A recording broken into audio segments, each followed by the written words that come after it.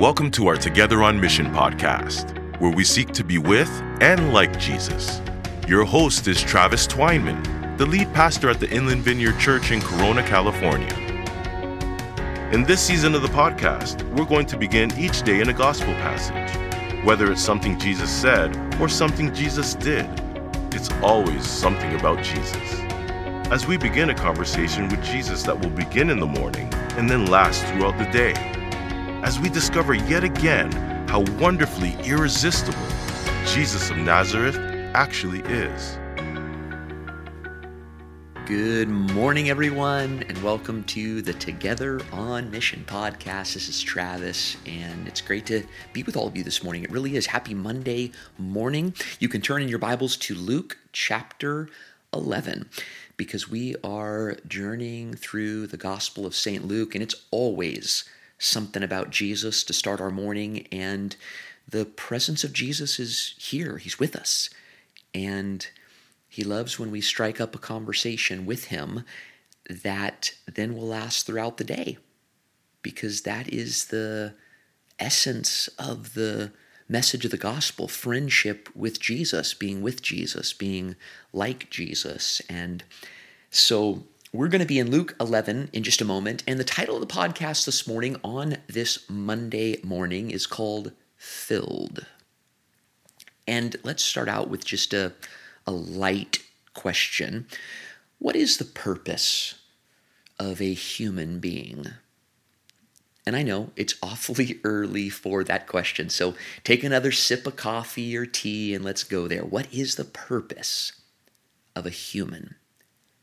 And that question, needless to say, matters. I mean, right now I'm holding a coffee mug in my hand, as I do every morning right around this time.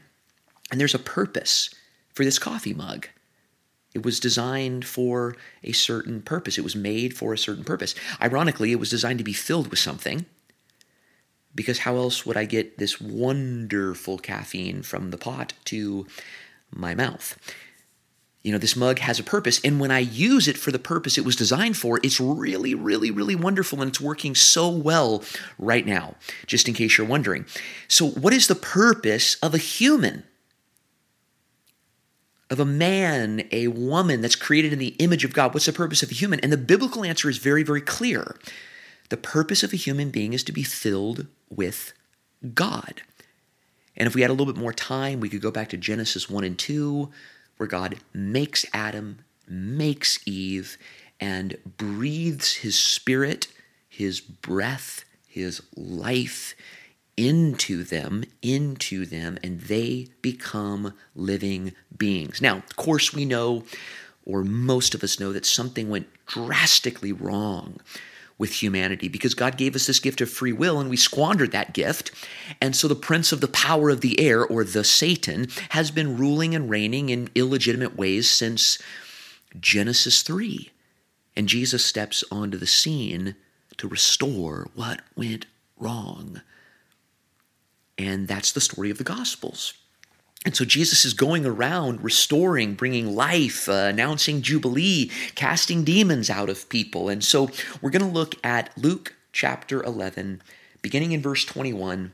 Jesus tells this parable: when a strong man fully armed guards his own house, his possessions are safe.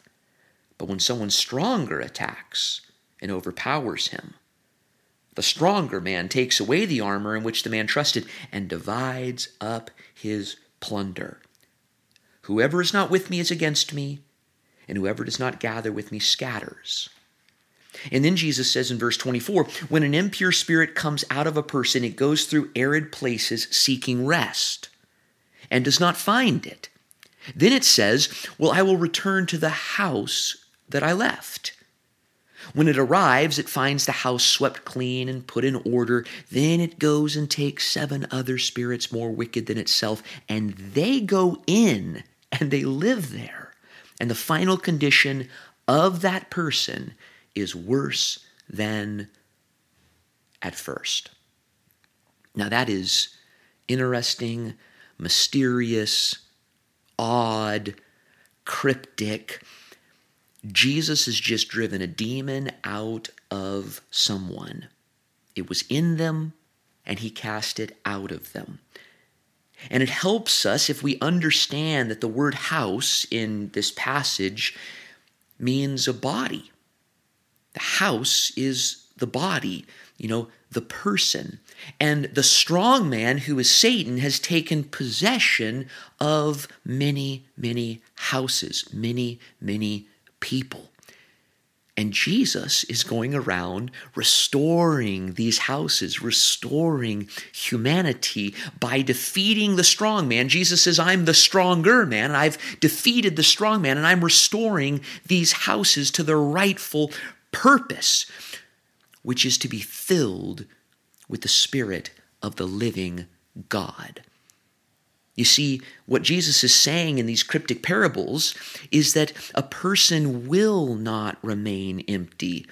A person cannot remain empty. It's dangerous to remain. Humans can't be empty because the definition of a person, the definition of a human, is that we are a vessel, a body, a container to hold the very Spirit of the living God. And that is fundamental to what it means to be in God's image, I think.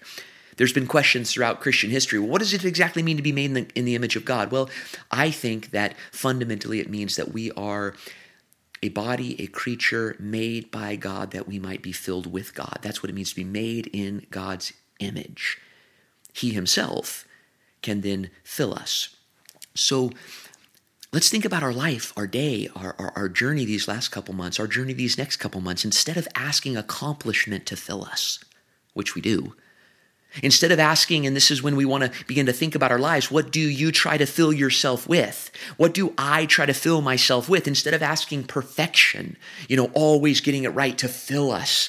Instead of asking other people's affirmation to fill us. Instead of asking food to fill us, which is called gluttony, or asking drink to fill us, which is called drunkenness. Instead of asking spirituality to fill us, which is called religion or Pharisaism. Instead of asking lust to fill us. Instead of asking power or rage or, pushing or pulling other people, control. Instead of asking all those things that we often ask to fill us. Right? Because these are all ways in which we pollute our good bodies by seeking to fill ourselves with something that actually won't fill us. And by the way, these are all routes that lead to oppression and depression and ultimately possession, like we see in this story. So, and here's the point for this morning. So for thousands of years, Christians have devoted the early morning to being refilled with the Spirit of God, literally breathing in the Spirit of God. And I think this is important, thinking rightly as far as theologically and practically about what a human is, about what you are, about what I am, and participating in that, meditating, and literally breathing in the Spirit of God because we're created to be filled with the Spirit of God. And Eastern mysticism, or Eastern meditation, is about being emptied and staying empty. But Christian meditation is about being filled with a person, a spirit, the living God. So this morning, let's pray this prayer. God, fill me. God, fill me afresh.